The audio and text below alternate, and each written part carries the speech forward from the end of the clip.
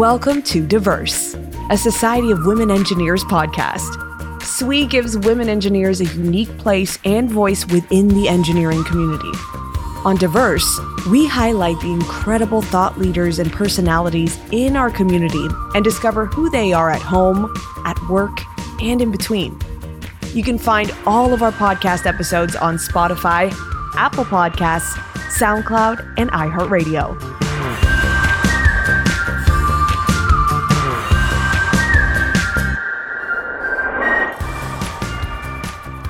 Firstly, I would obviously thank Christine so much for inviting me to talk about this, because last 2 months have been pretty chaotic for me, and having to actually talk to people about this is not just helpful, but I can get a lot of perspective from you guys as well. And before I begin, I think it would be good if I can introduce myself a bit. I was born and raised in India. I spent most of my life in central India, where I finished school, and then I moved to the south of India for my college. And I think that was the first experience I've had with migration.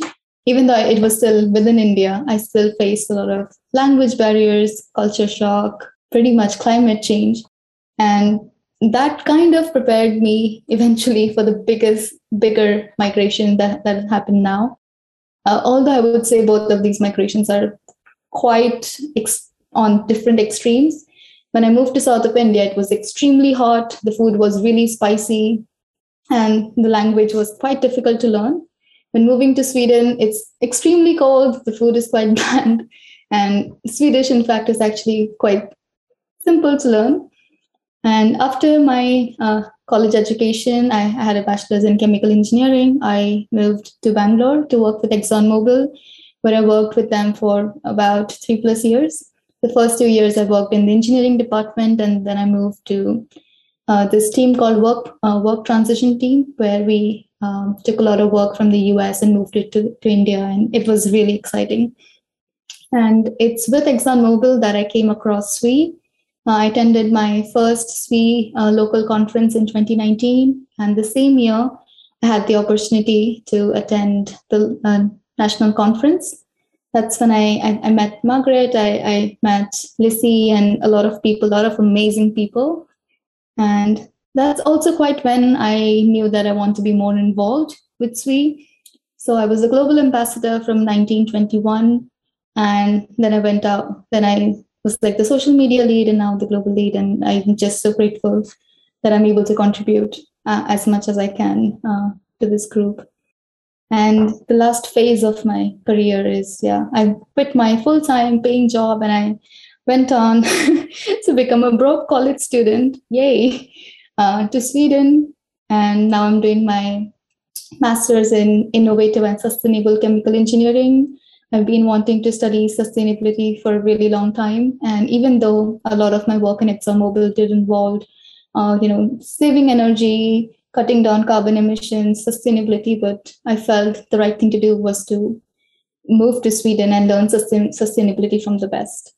So the last step is what I'm going to talk a lot about in today's presentation. And I don't want it to be, although I have slides, more than a presentation, I'd be really grateful if it could be a two-way communication. And most of the culture shocks or the values or the norms that I'm going to talk about today would be comparing, let's say, India to Sweden. And I'm not sure how exactly it is in the US or any other cultures that you are aware of, but it would be amazing if you can also chime in and say oh, this is how it is in the US, or this is kind of similar in the US, this is different. So let's talk about the challenges. So of course, there's a lot of challenges that come into play when you're moving to a new country. And I kind of highlighted the 4 big ones for me. And I'm sure these top 4 are the biggest challenges, can be different for different people. But these were the 4 that in the last 2.5-3 months that I've been here, this is what I've faced.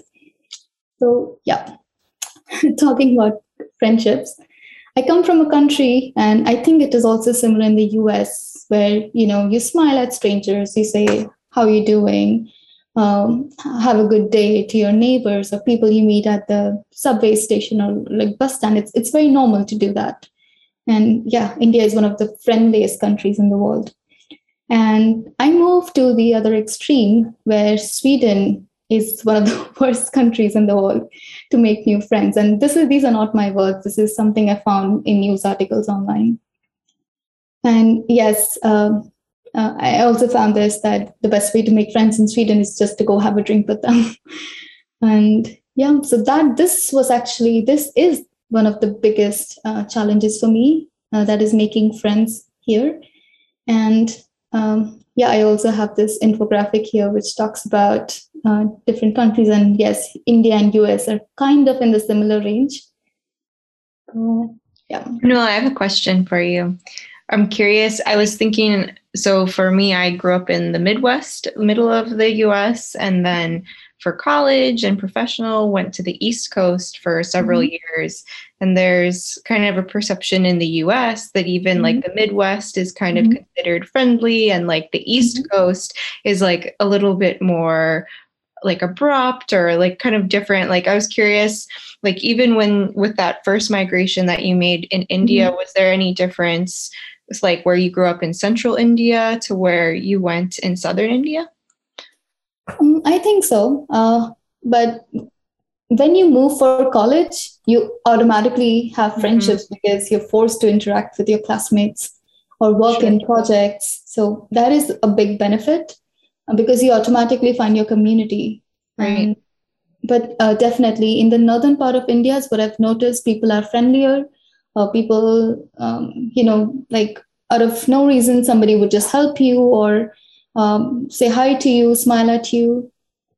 In South India, so because they speak languages that are very different. So if you speak their language, I think you can have a better social life, which I think applies to Sweden as well. I'm sure if I spoke Swedish fluently, I could just go and talk to some of my Swedish friends. Language is definitely a barrier, and I do talk about it later today. But yes, like in the US, there's certain parts of India that are just like more friendlier. But overall, I can say India is definitely overall more friendlier than not even comparing Sweden with like a lot of other countries. Cool. Thanks for sharing. So, yeah, this is on the right. You can see the Indian Prime Minister hugging everybody, no regard for personal space. And yeah, this is just something I found. Yes, like I mentioned, language barriers. So when I first decided that I want to move to Europe, a lot of my friends and family were concerned because they know that, Europe is known for having, different languages. And like in the US, Canada, Australia, that's where a lot of people migrate. It's easier because you can speak English. And in India is one of the largest English-speaking countries in the world. Fun fact, something you didn't know. But here in Sweden, this is a very old picture. It's from 2005, where you can see almost 90% of Swedes speak English. And 16 years later, I can confidently say it's closer to 100%. Every Swede I've met here speaks not just English, they speak impeccable, really good English. And even though their entire education, high school, bachelor's is in Swedish, most master's program in Sweden and even at my university are actually taught in English. So so for me, language is not a huge barrier if I'm trying to study here or work here, but it's kind of a social barrier because people are always more comfortable in their own language. So if I'm talking to my classmates or if I'm talking to some friends, they will talk to me in English, but they're a little stiff because they're talking in their second language and they're not very confident. They cannot make jokes that easily. You cannot be that sarcastic in your second language. But I've seen their expressions completely change when they talk in Swedish versus when they talk in English. So that is actually a motivating factor for me to learn Swedish. And the Swedish government does a brilliant job. They have this program called SFE, which is Swedish for Immigrants. It's free of cost. You get assigned to a school. You have teachers. They provide you with books, and they make sure that you're at least proficient, if not completely, fluent, but at least to a certain extent proficient in Swedish. And there's a list of languages. So if you already know English, the languages which are easiest to learn are placed in like this group 1, and Swedish is actually placed in that group. So if you already know English, it's fairly easy to learn and practice Swedish. It looks difficult, and I'll tell you why. So I was very, first of all, full disclaimer, all the words on the left are in Swedish. Please do not read them in English. I know they mean completely different in English, but these are actual Swedish words. And these are also called false friends, because a lot of Swedish speak English, so they know that these words are slightly different. But of course, I'm not here to make fun of Swedish. Swedish is actually a beautiful language, and I want to share some of my favorite Swedish words, not just because they're beautiful words, but also because they explain the Swedish culture beautifully. So this is a very important word here. It means lagom, which means not too little or not too much, just the beauty of balance, the finding that sweet spot. And that's what I've noticed here. People here live a very balanced life. I've seen my classmates study constantly during the weekdays. You would see them in the libraries just morning to evening studying, and on the weekend they wouldn't touch their books, they're just partying. Like that's the ideal balance, I think. And even at work, there's brilliant work-life balance. And I know even in India and US, a lot of companies talk about work-life balance, but I haven't really seen it in practice. In India, still, overworking is glamorized.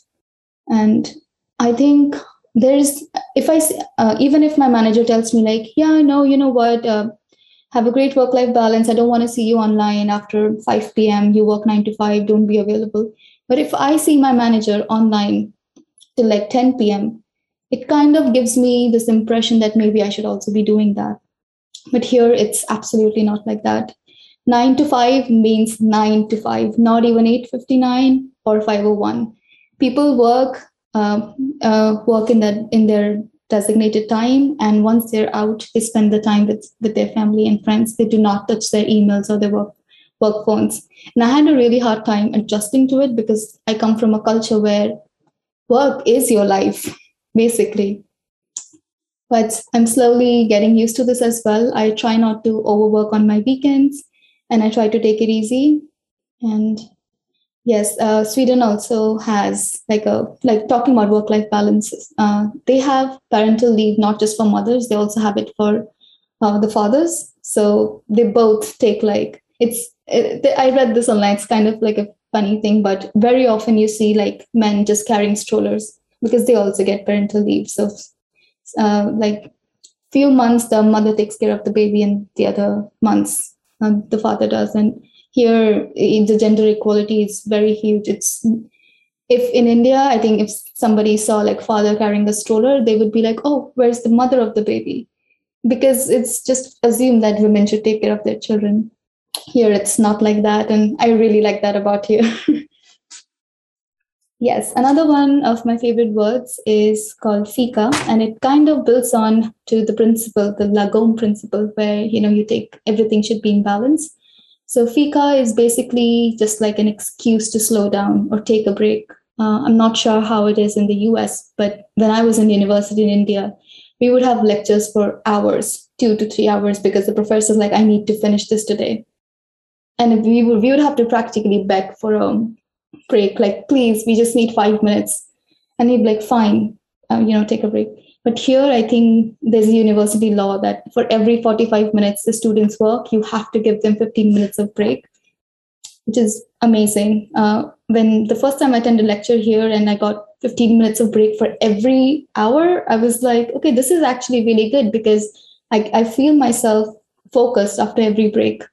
So fika is a word you hear very commonly in Sweden, not just in classrooms or among students, but even in offices. You have a meeting and then everybody's like, okay, let's take a fika break. Everybody goes out, have coffee, they eat cinnamon cakes, and they just take it easy. Yep. People here are very punctual. 8 a.m. means 8 a.m. Not a minute late, not a minute early. And this word actually describes the Swedish culture so well. To find the time to be on time. Like if I have to be somewhere at 8 a.m., you plan your day accordingly, which is kind of not the case in India. It's sad reality, but Indians are not known to be very punctual.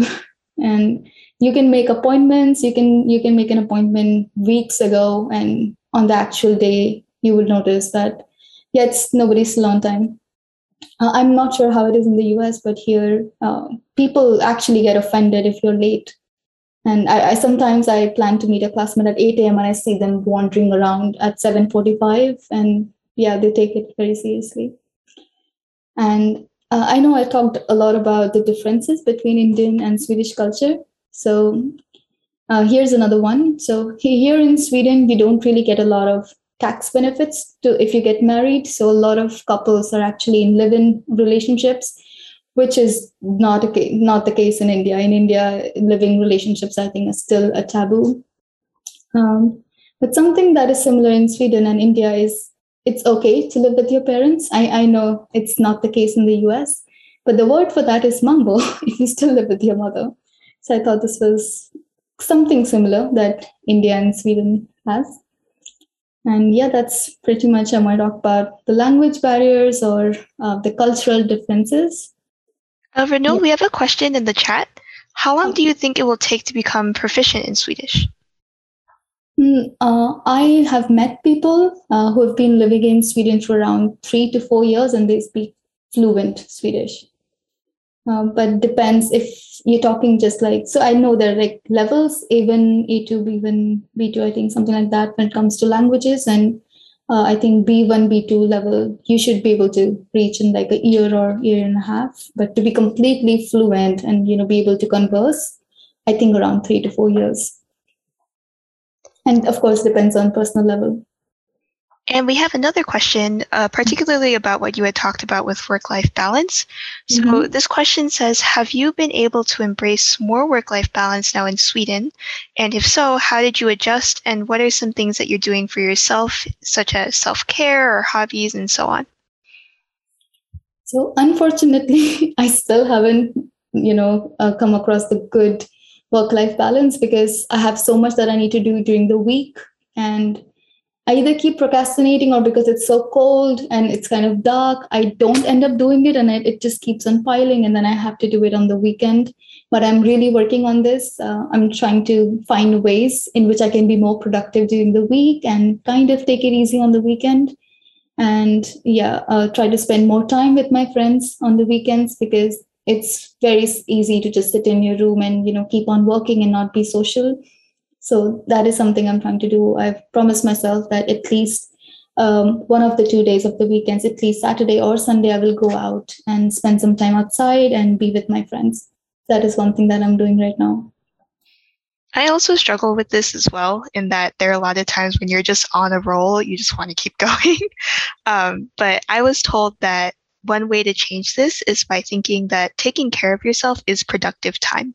Cooking for yourself is considered productive time. Sleeping is productive time because you are not able to operate at your full potential if you're not taking care of yourself. So I think that's one thing I've kept in mind to at least balance my life a little bit more. That's actually good advice. You're right. Yeah. Are there any more questions? No? Okay. So I think if I finish this presentation without talking about the weather or climate differences between India and Sweden, that would be just wrong. So I come from very tropical, warm, hot climate. And I took this screenshot just, I think, a few hours before this presentation. This is my hometown back in India and just sunny, good temperature. And even though when I spoke to my mother, she said, it's been so cold in her words. And I'm like, yes, of course, Mom, it's been cold. And then I told her, this is the weather that I'm in right now. Yeah. And this is still fall. It's not winter yet. And it's not going to be winter for a long time. So in winter, the temperature gets really low. And I'm actually on the west coast of Sweden, which is quite warm. So I don't even know what's happening in the north. Like, I don't want to imagine. But like you said, like you can see Sunday, we have like an hour or two of sun. So my friends and I have already made plans that we have to go out. It's almost criminal to not go enjoy the sun when it's sunny outside. So, and the city that I'm in, Gothenburg, is very green. It has beautiful parks. So, yep, I feel like moving here has really made me appreciate the little things. I used to take sun for granted, like not just granted, I used to complain about how sunny it is, how warm it is, and now I miss it so much. But when I talk about challenges, the weather or climate related challenges, it's not so much about the cold. You can, I mean, if you have a good heater, if you have good layers, you can kind of battle the cold. But something that my friends and some of my seniors here warned me about is seasonal affective disorder. It's a form of depression that a lot of people in Sweden battle with. And here in Sweden, it's very okay to talk about mental health care openly. Not so much in India, I feel like depression, anxiety, talking about mental health is still sort of a taboo. But here you can openly talk about it. And what seasonal affective disorder is that because there's less sun, your body kind of loses the rhythm. And this actually happened with me, I think, in the beginning of, towards the end of October, when I was just not able to wake up. Like I would sleep for 8 hours, 9 hours, and no amount of sleep would, like I would wake up in the morning. I would have so much trouble just waking up, and then I Googled it. I know it's not always a good thing to Google your problems, but that's when I found out that because the sunrise here is fairly late, after like 8:30 or 9 a.m., your body does not see any light around it when it's trying to wake up in the morning. So a lot of people invest in something called like wake up clock. I also have a wake up clock now. So what it does is basically 30 minutes before you're waking up, it slightly starts creating a bright light. So your body feels like, it's basically simulating the sun. And on the top is something called, it's like light therapy. So what you can do, it shines really bright light and it helps battling SAD. And this is, again, such a Swedish thing to do. A Swedish energy company installed these huge white light therapy boats in the bus station so that people can actually stand there and, get their daily boost of serotonin. And you might think it's night, but I'm pretty sure this is around 3 or 4 p.m. in winters. There's like barely any sun. And yeah, that was about the weather or climate. Christine, if you want, we can take some questions. I don't think we have any questions in the chat right now, just some comments coming in that we definitely are feeling this right now too. I know right now in Minneapolis, it's just gray. I also grew up in South Florida, so definitely took the sun for granted. And it's just, I feel so sleepy all the time now that there's no sun. 100%. Yeah, we just had the daylight savings where we turn the clocks back. So it's like, it is dark early now, and especially for those of us who are still working from home, oh my gosh, I'll finish my workday and then I look out and it's just pitch black. Like I missed all the sun for the day. So back to the point about work-life balance, I think something for me, I try to do is normally I think of working out as before work or after work. And now I'm trying to think if there's 30 minutes at lunchtime where there is some sunshine, I got to go get it. Right. It makes such a difference in your mood. Totally agree to everything you're saying. Yeah. Yeah. Sometimes my lecture ends at 12 and I come back home and I have another lecture at 2 p.m. and I go attend the 2 p.m. lecture, and on the way back, it's dark. And I'm I just came back an hour ago and there was not sunlight, but light. And you come back at 3 and I feel I'm so done with the day. It's just 3 p.m. It's barely evening. I just feel calling it a day. Now I've started sleeping at 9 or 10 and I wake up early so that at least the day feels longer. Right. Yes. Okay. Something that I want to talk about is the unwritten rules. You wouldn't find this anywhere, but it's this tacit agreement that everybody here in Sweden have with everybody else that I didn't know about. But yep, here the subway or the bus stations, or even inside the buses, is like it's a sacred area. It's people are very conscious about their personal space, so you cannot just go and sit next to somebody. I used to do that, and I would just see the person next to me get so uncomfortable, and I was like, oh yeah, I forgot there's still COVID in Sweden. I mean, not really in Sweden, but there's still COVID, so maybe that's why. But then I found out that people here don't like if someone goes and sits next to them. And I've seen people stand for like 20-25 minutes but not go sit next to somebody. However, I usually just go and ask somebody like, hey, is it okay if I sit there? And most of the times they're like, yes, of course, you can sit here. They appreciate that you ask them, but I don't think anybody would be like, no, you cannot sit here. But yes, this is like the unwritten rule. But the country that I come from, there is no concept of personal space. What is personal space? Of course, that is an over exaggeration, but yes, I'm slowly learning how to kind of understand people's personal space and not invade it, or be very careful about it, because it's something that is part of Swedish culture, and I should appreciate it. When we smile at strangers or we say hi to somebody, it's because we think it's courteous to do, right? You smile at somebody and you don't want to seem rude. But it's the opposite here. If you smile at somebody, that is considered rude. So would you want to appear rude just because the rule is opposite in your country? I think no. So it's okay. Of course, different countries have different rules and unwritten rules. And I feel like instead of just going against them or complaining about them, sometimes it's okay to accept how the way it is. This is actually true. I wish I was exaggerating, but this is true. This is how far apart people stand normally.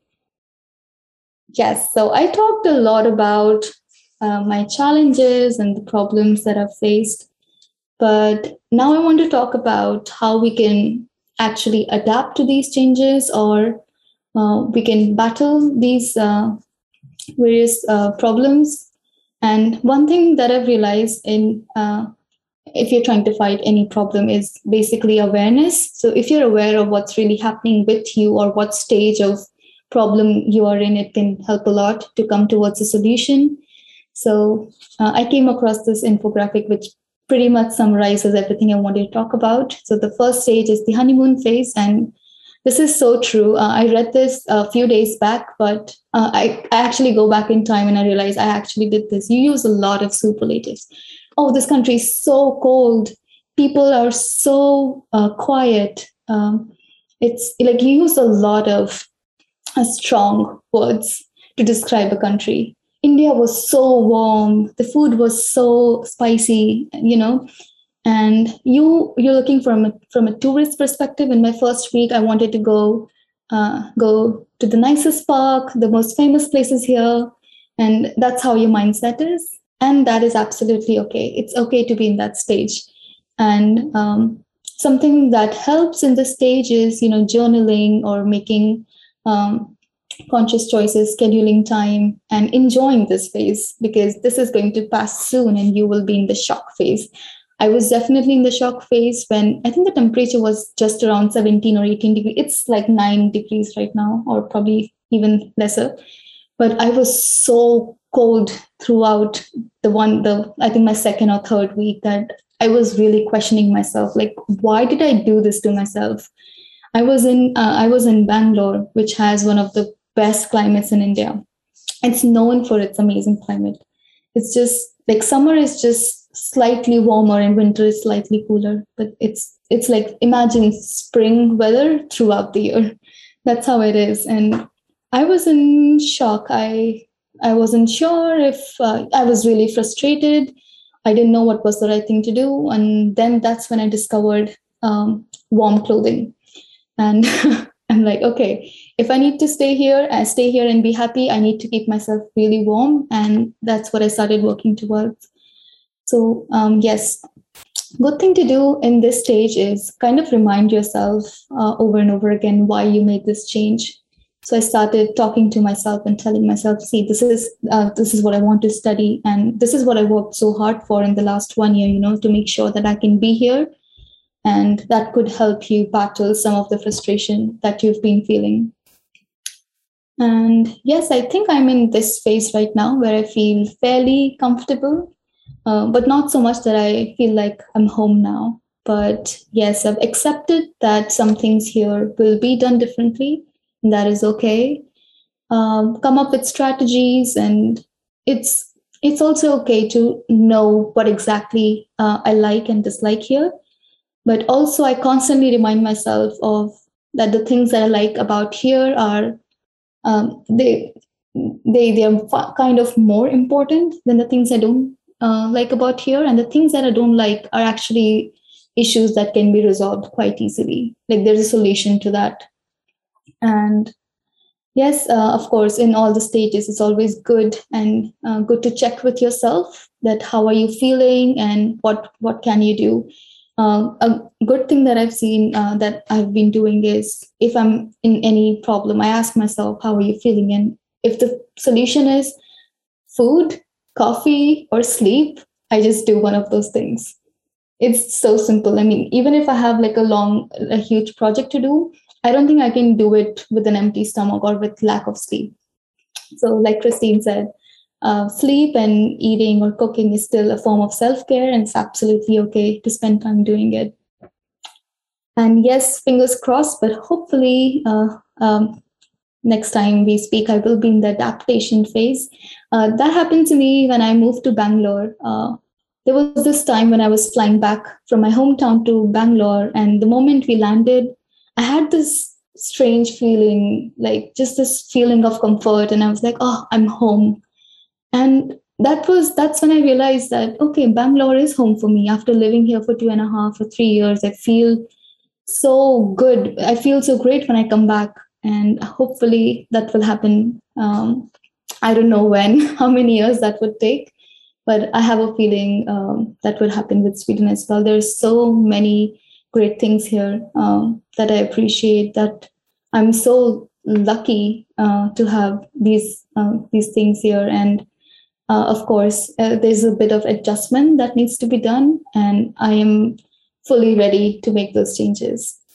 So yes, that's actually pretty much all I put together, and I think this would be a good time. I know I've spoken so much in the last, 20 minutes. I don't know how long has it been, but yes, if we can do some questions, if there's anything you want to ask me, and yes, we can have really honest conversations here. I don't want to hold myself back and say like neutral answers. If there's you want to talk about racism, you want to talk about other things, I am completely open. We have 2 questions in the chat just thus far. The first is that the challenge of making friends definitely resonates. And what advice do you have to people who are in a similar situation? I'm not sure if you've noticed, but if when I've seen this with my Indian friends who moved to the US, I always see them together, and I used to question them, like, why are you always hanging out with, like I see just group of Indian people together, a group of Europeans together. And now that I'm here, I actually understand them. They are your comfort people. They're going through exactly the same thing that you're going through. They know the culture you come from. They know the languages. They know the food. And it's very okay to find your comfort people. So if you're battling with making friends, it's okay if you find a group of people that you are comfortable with. But what could be wrong is if you always just stay with them, especially if if you're moving abroad. It's always good to have international friends, learn about their culture. I'm not saying force yourself to make these friendships. Of course, connect with people you like, but you need to step out of your comfort zone a little bit, and you'd be surprised that stepping out of your comfort zone, that's where great things are achieved. I remember now I think it's been quite long, but when I first moved here, I just started talking to somebody who lived in the same student accommodation as me, and she was so nervous. Like she was like, oh my God, I think nobody would talk to me. And now we're such good friends. Like we hang out almost every weekend. And I was also nervous at that time because I didn't know what to say. And most likely when you feel like you're feeling intimidated by somebody, there's probably going to be a good chance that they're also feeling intimidated by you. It's just about who takes the first step. That's such great advice, Ranul. Thank you. We have another question that asks, now that you've taken this international step, would you consider doing it again after your master's? Oh my God, you have no idea how many times I ask myself this, that because at this point, I'm not sure if I want to do a PhD or if I want to work here or if I even want to settle here. And one of the countries that was actually on my list, along with Sweden, was Netherlands. And the only thing is, I tell myself is, oh God, I don't think I can do this again. Like new culture, new language. I don't know right now, but I almost feel like I can never settle down in like one country. I have this inner urge to keep moving and keep exploring new things and keep exploring new places. So maybe I might move to a new country, but hopefully not. I mean, it's just, I have no answer to that. I don't know. At this point, I think because I'm so exhausted, probably not. But hopefully in a few years when I'm finally at a place where I'm super comfortable in Sweden and I feel like I'm ready to make the next change, then maybe, yes. I think you have a lot of time. No need to worry about that now. I have a question of my own, actually. How do you suggest balancing staying true to your Indian identity while adapting to your new Swedish home? In that, yes, there are new cultural norms, but how do you kind of maintain that sense of home and prevent being homesick? I love that question. I absolutely love it. And it is so important because I've seen two extremes of people. I've seen my Indian friends who refuse to change their ways. Like, no, this is how I've always been. This is how I was raised. I'm going to stay like this. On the other hand, I've seen my Indian friends who have like, they're like, oh, I'm not from India, I'm from here. And I'm like, okay. But that being said, I feel it is very important to stick to your values. It's absolutely okay if you blend two cultures or two values. Every culture has their own positive things and the downsides, and it is okay if you pick positive things from both the cultures. For example, in India, when I did say that, yes, there's not a lot of mental health awareness, but I like the friendliness. I appreciate it. And that is even though I do, gosh, I'm like mumbling things now. I'm sorry. I do appreciate people's personal spaces here, but I don't think I will ever change my friendly nature, because that is something that I appreciate and I like. And one thing I can say here is it's very easy to feel left out if you're in a group of people where you're the odd one out. But instead of thinking yourself as odd one out, think of yourself that you stand out. You bring diversity to the table. You bring different values to the table. And this is something that we used to talk a lot about in ExxonMobil, that how much they value diverse teams. So whenever they used to put together a project team, they would never have 5 project engineers working on it. They would have 2 project engineers, 1 design engineer, 1 mechanical engineer, 1 civil engineer, because all of these people bring different mindset to the table. And I can actually give you an example. Something similar happened. So I also work part-time with a company within my college, and we were working on this project. My team partner, she's Swedish, and so she was getting slightly uncomfortable during one of our meetings, and I was like, okay, it's not really my place to ask her. I know people do not like invading their personal space here. It's private to her. I don't think I should ask her. But the Indian in me was like, hell no, I need to ask her what's happening. And I after the meeting, I stood out and I'm like, hey, is everything okay? And then it was like a barrier broken. Now she's like, no, you know what? I don't feel comfortable. What's happening with the project? And I was like, okay, let's talk about it. And we did. And I'm so glad we did, because now we're really good friends. We're really good workmates. And I'm so glad that I didn't change myself to blend in here. That the moment I noticed somebody was uncomfortable, I spoke up. Here, the culture is very non-confrontational. If somebody is facing a problem, they wouldn't say anything at all, unless it goes beyond to a certain point, and then they just burst open, right? Because you've been enduring something over a certain time, and then suddenly you burst out, and the other person is completely shocked because you haven't said there was a problem in the first place, and it's like, but you never said there was an issue, and which I don't appreciate in India. The moment you face a problem, we love to complain. We we bring it up, and I actually really like that about Indian culture, and I think I will hold on to that value wherever I go. If I see something wrong, if I see a problem, I am going to bring it up, and if I see you're having a problem, I not invading your personal space, but I will try my best to help you. This is such a beautiful story, Ranul. Thank you. We actually have a question that's related to your work at ExxonMobil. Can you share more about your program and career interests? They're curious about how your role at ExxonMobil led to your interest in sustainability and where you see yourself going next. Okay, so like I said, I graduated as a chemical engineer. So I worked in the process team in ExxonMobil the first 2 years I was there, and I worked in something called greenfield projects. So greenfield projects are the ones that are started from scratch.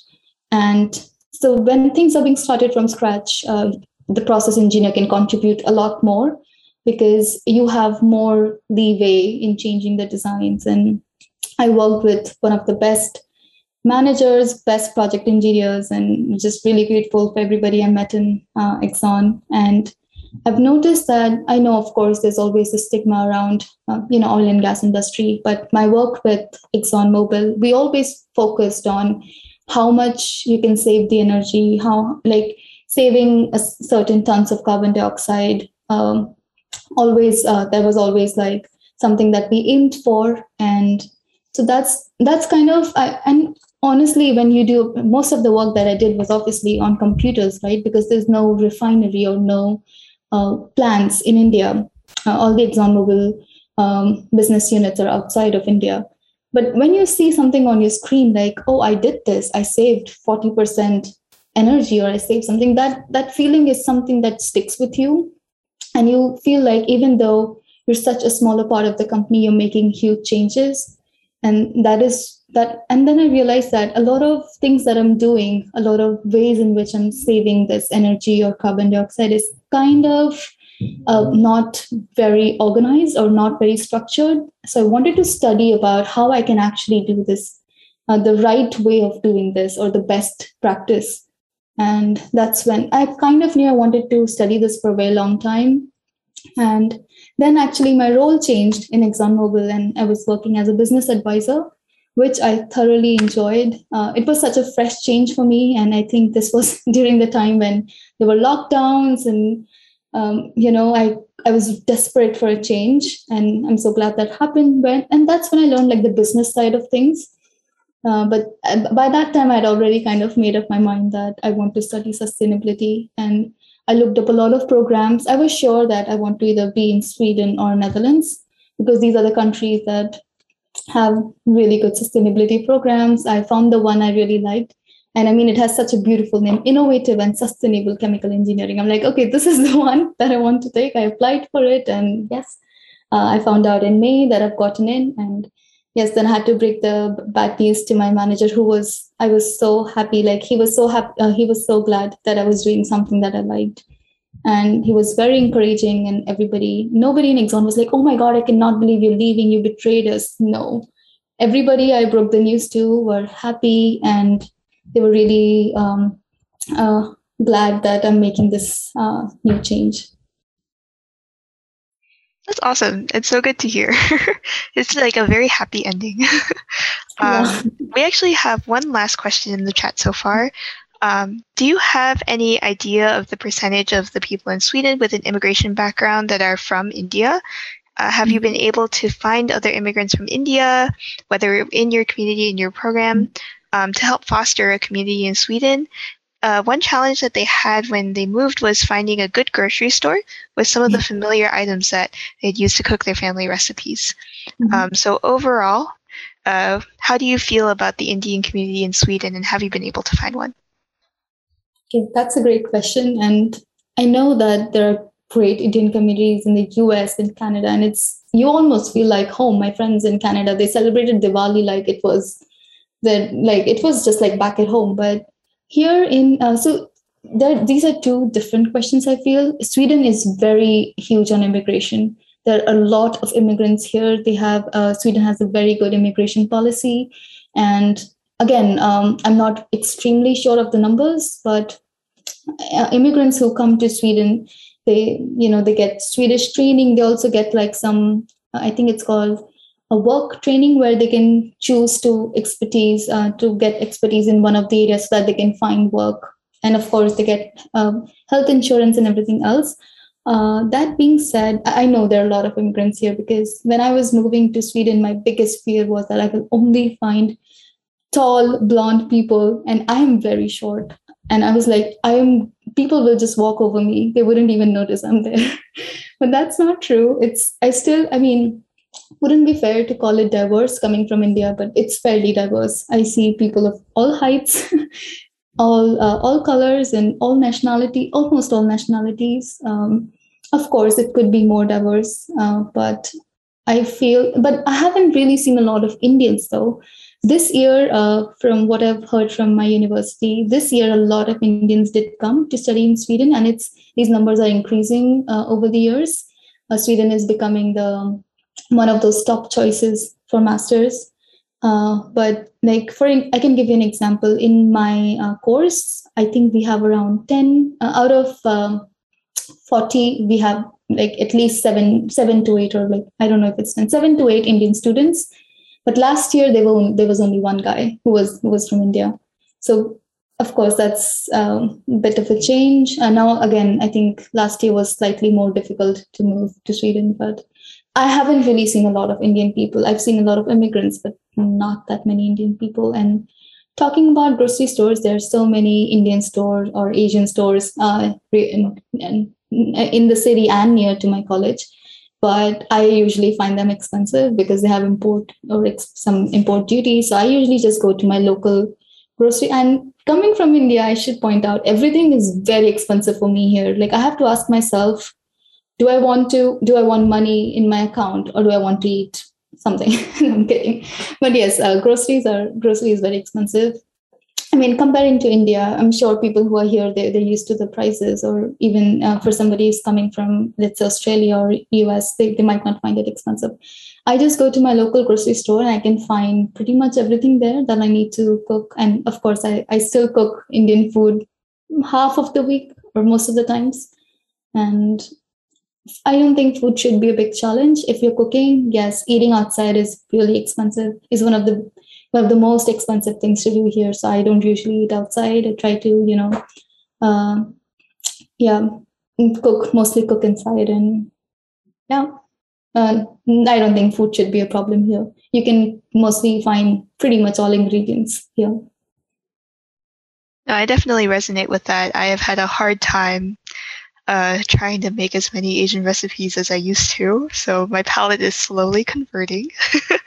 But I think that's actually all of the questions that we had in the chat. Just wanted to take some time to thank you so much for putting together such a beautiful presentation. It was very engaging and also informative. But yeah, thank you for sharing your life story with us. And we really appreciate all of the hard work you put in. Thank you. And it's always so nice to like some of these questions I hadn't asked myself. And I felt like when you asked me those, like about, blending of cultures, and it really made me, stop for a second and actually think about it. So, and like I mentioned, last few months were like very different for me, right? Also slightly difficult for me, but talking about these complications or these problems out loud is very therapeutic for me. So thank you, both of you, for making time on a Saturday afternoon and, joining me and asking me all these questions. Thank you.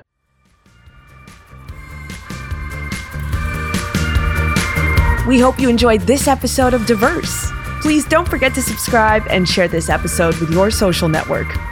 You can keep up to date with our podcast on Instagram at SWE Diverse Podcast and on our blog, altogether at altogether.swe.org.